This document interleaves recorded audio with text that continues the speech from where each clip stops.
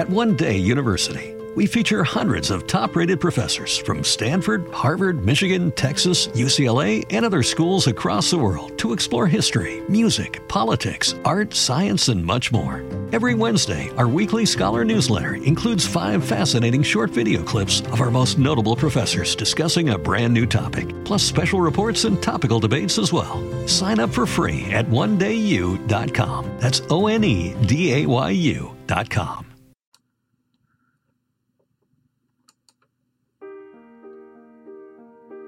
Welcome to the New Heights Show on Education. I'm Pamela Clark, founder and director of the New Heights Educational Group, and I'm here with David Smith, the founder of Silicon Valley High School, who has helped us get these podcasts produced and delivered to you.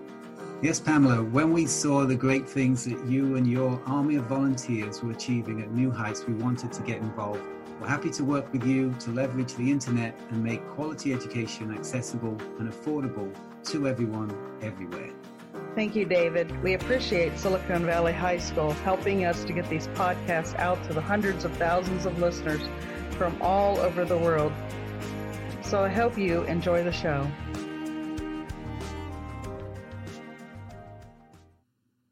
Hello, and welcome to the New Heights Show on Education. I am your host, Erika Hanson.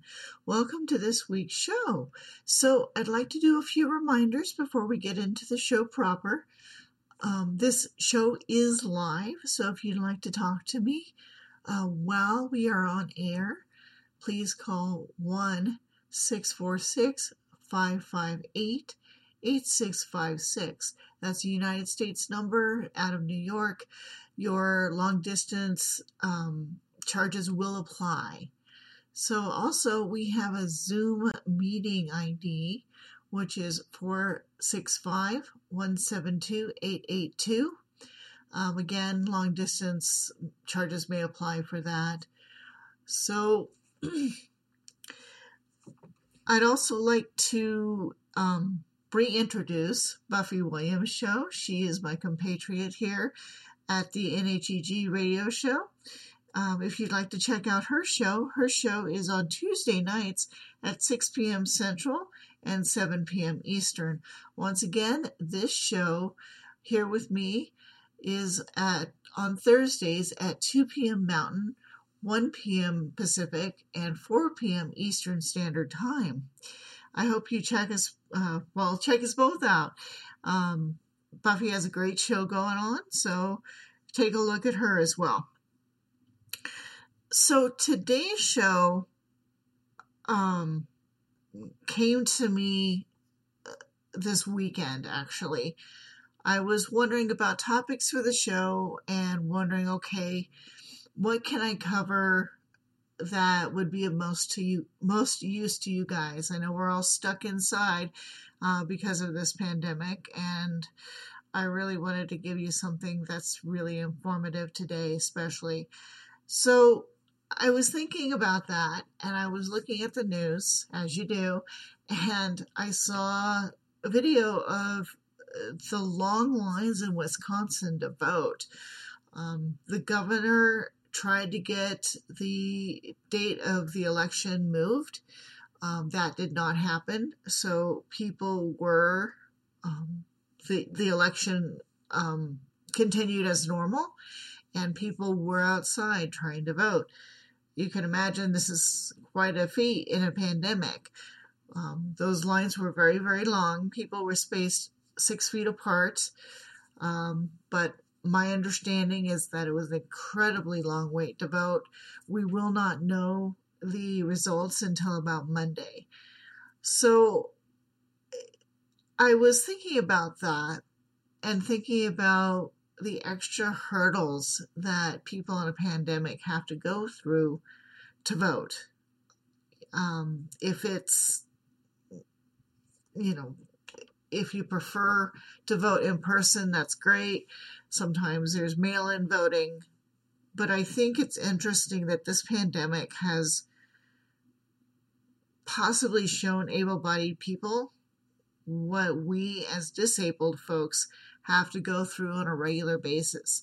So I want to talk about that a little bit and how we vote in this country if we're disabled. Again, this is a U.S. perspective. I am from the United States, so this is what I know best. But if you'd like to contact me and talk to me about your voting systems and how you feel as a disabled individual trying to vote or participate in your government, please let me know. Again, we are live right now. Also, my email address is Erika H, that's Erika with a K, H, at newheightseducation.org. So, it's interesting. I was thinking about this, as I mentioned, and one of the major issues that I was thinking of was, if you don't drive, how do you get to the polls? This is something that affects me particularly because I can't drive. As anyone who's listened to this show long enough knows, my disability precludes that. So it is quite difficult to drive or to get somebody to take me to the polls, especially when I was working. This was difficult. A lot of jobs don't let you off for voting, even though, you know, it's a nice idea for people to let you off for voting, but the reality is most employers do not. They expect you to vote before or after going to work. Be that as it may, even if you are allowed out of your workplace to vote, it's very, very hard to get to the polls. So there are a few reasons or a few ways this can be avoided, let's put it that way. A few services now can help you get to the polls. There are, of course, rideshare programs like Uber and Lyft. I've done this before. It's, convenient, but it does cost quite a bit. At least where I am, a one-way ride to my polling station can cost about $20. So the ride to and then the ride back, which is $40 per completed ride. That's quite a bit, especially if you are out of a job and living on a limited budget, like, so many people, disabled people are, especially if you're on like Social Security or something. Also, of course, you can take the bus as well. But again, this is depending on if the bus happens to go by your polling place and it's convenient. My bus does not.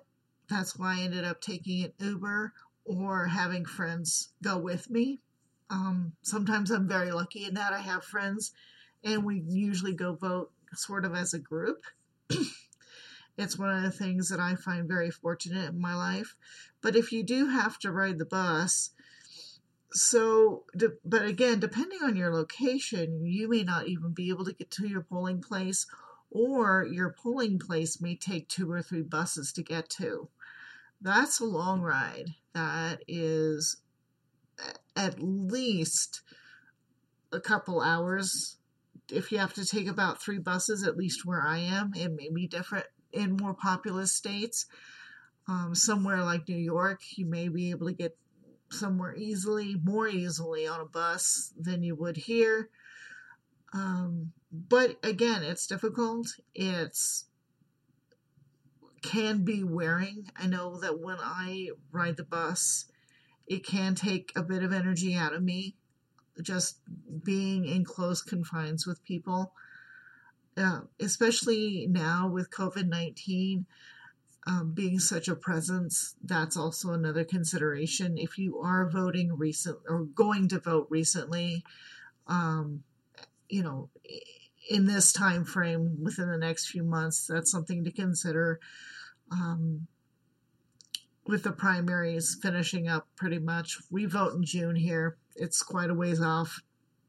If you are like me and your state votes late, that's another consideration. Do you want to take a ride to your polling place with a whole bunch of other people in a close confined? Is that something that you you want to do. So again, with the bus, it may not make it to your polling location. It may take several buses to get to your polling location. Considering the pandemic going on right now, is that something you want to do as far as being in a large group on a bus in close quarters? And it's something to think about, especially since bus routes, at least I know in my state, bus routes have been limited to of course, limit the exposure to COVID-19. So that's another factor to take in if you intend to take the bus to your polling station. So again, getting transport to and from the polls, that's the one of the major issues we face as disabled folks, especially if our state really doesn't have an alternative means of voting other than in person. There are a couple other barriers to us voting, though. And I'll discuss those a little bit right after this break. So I hope you stick with me, and I'll talk to you on the other side of the break. Right now, you might be struggling through your classes or even failing them. You might be worried that you may not finish high school. There might have even been a thought that you may not be smart enough. Well, the New Heights Educational Group begs to differ. We not only think you are smart enough, but with our help, you will complete your high school diploma. The New Heights Educational Group strives to improve your academic success through its tutoring services. To learn more, please visit newheightseducation.org and contact us. New Heights Educational Group, educational resources to help reach your goals. Welcome back to the show. So, you've made it to the polling place. That's great. You're here. What happens now? One of the other things I've run into when I try to vote is that the polling places are inadequately equipped to handle voters with disabilities. One of those things is the visual impairment issue. If you're blind or, hard of seeing in any way, a lot of ballots are still printed on paper. At least mine are in my state.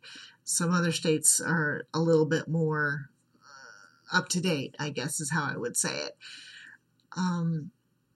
But if you are visually impaired and your ballot is printed on a regular sheet of paper, of course that can prove difficult.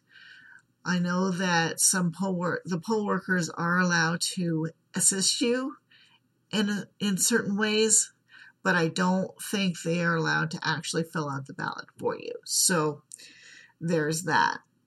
So,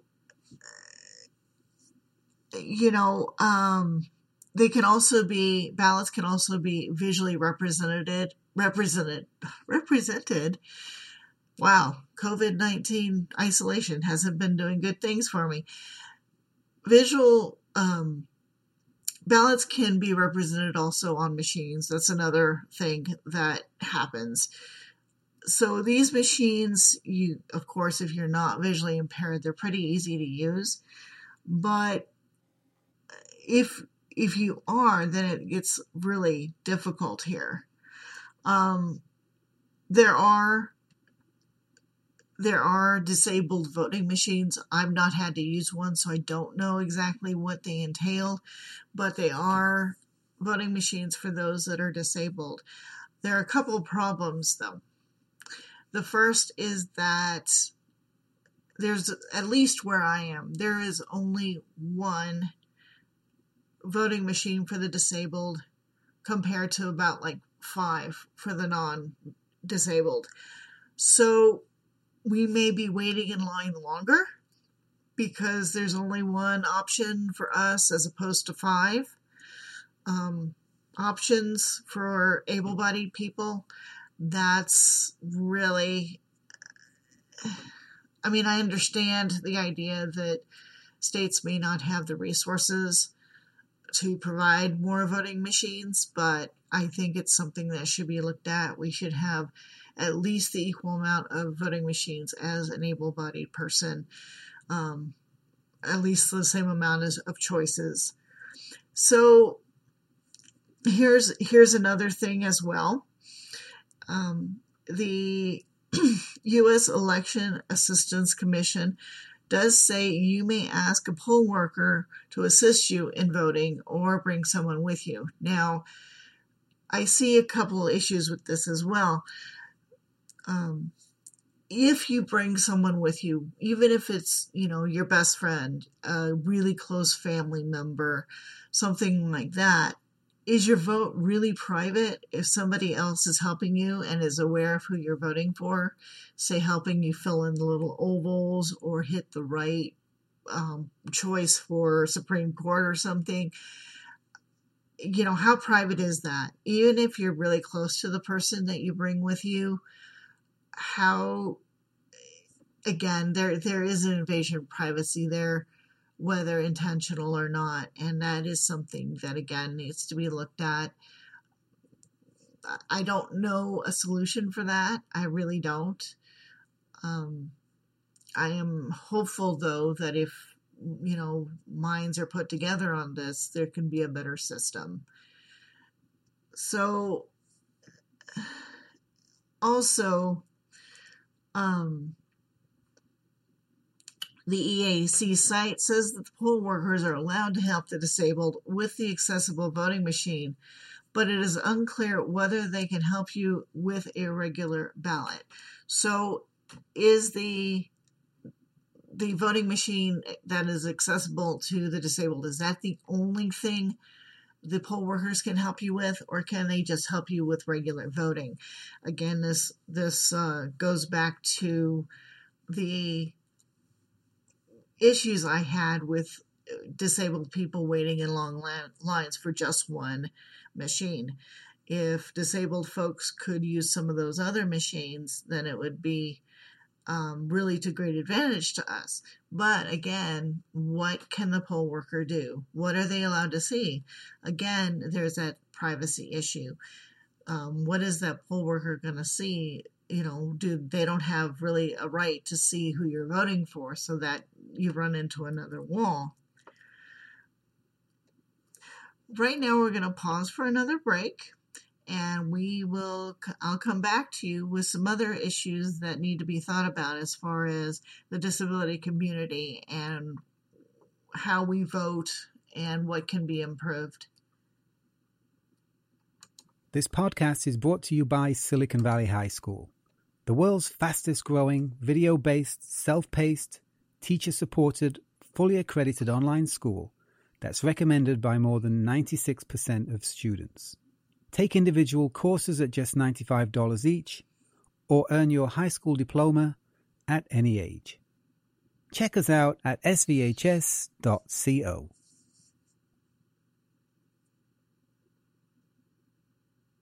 Welcome back to the New Heights Show on Education. I am your host, Erika Hanson. We've been discussing barriers to voting for the disabled community. If you'd like to hear about my other thoughts and other ideas, please see the first part of this episode.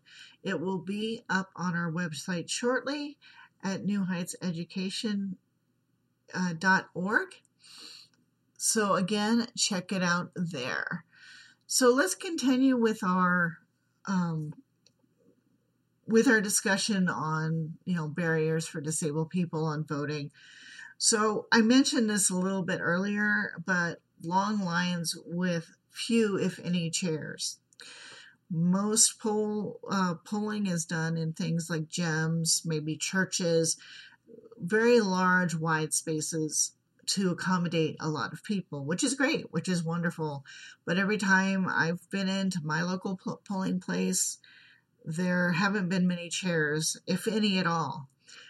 And due to my cerebral palsy, it's very hard for me to stand for long periods of time.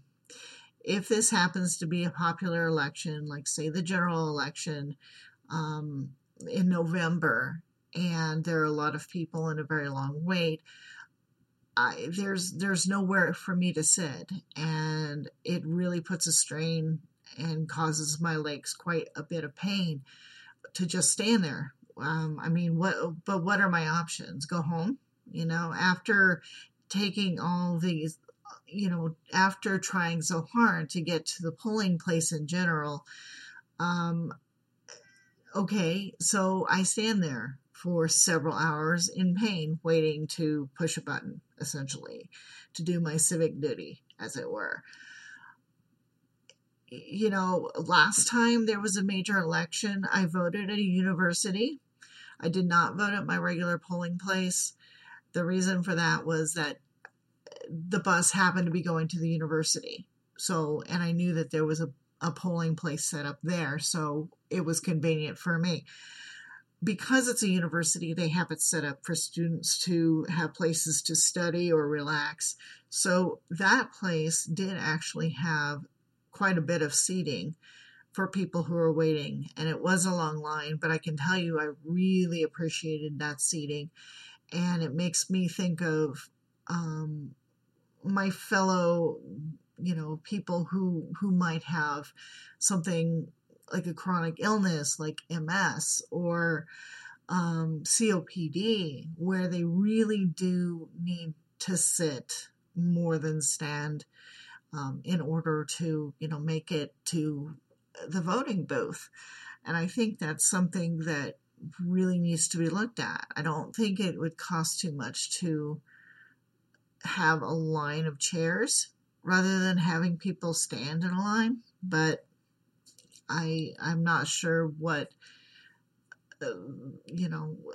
different states are implementing at this point. So these barriers make it difficult for disabled people to vote, which is unfortunate because we are one of the most vulnerable communities in the United States, and it is really in our best interests to be able to vote, so we can have our voices heard. And I think that if the states made a few, simple changes, things would be a lot easier for the disabled community. There is a bill going through Congress right now.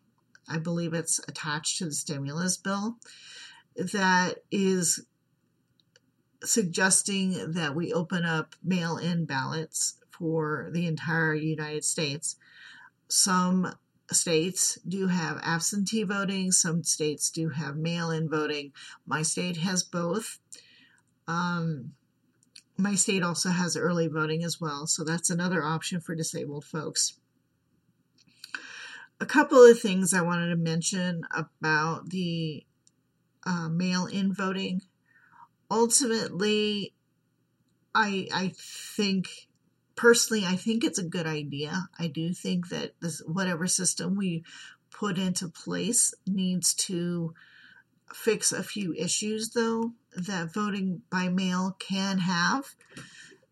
So the major concerns with voting by mail are, again, issues with confidentiality and fraud of voting by mail.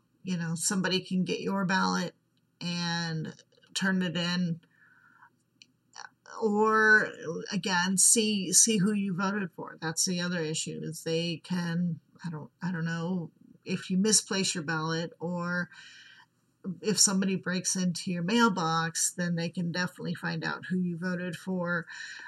Your vote can be replaced by somebody else. Somebody else can alter that ballot to reflect whatever they want. That's another issue. Again, the confidentiality, is your vote private if it goes through the U.S. mail? How private is it really? That's interesting to contemplate. There could be counting errors by those that receive the voting results and end up counting the voting results. Since this would be a paper system, in some ways it would be safer than doing it online. However, again, it's a paper system. Charitably speaking, ballots get lost, ballots get miscounted, ballots can get changed. What if the person you have counting the ballots is off by one vote? Well, there are some elections that have been decided on one vote, so that can be a real issue. So I think ultimately voting by mail can be a good solution, but I think there needs to be better safeguards put into place before it's implemented in order for us to be safe, or implemented statewide. Because like I said, other states do have vote by mail options, such as my state does. So I hope everybody found this really informative. I thought it was a good topic to bring up now, especially because we are heading into the primaries. And then, of course, in November, we will be voting in the general election. Everybody stay safe, stay 6 feet apart, stay inside, and stay healthy. I'll talk to you next week. Have a great week. We hope you enjoyed today's show. Don't forget to rate us and follow us on your podcast player. Check out our show page, radio.newheightseducation.org, for monthly announcements and other happenings.